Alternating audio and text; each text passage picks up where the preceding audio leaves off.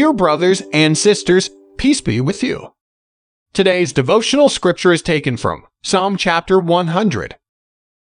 A psalm for giving grateful praise. Shout for joy to the Lord, all the earth. Worship the Lord with gladness. Come before him with joyful songs.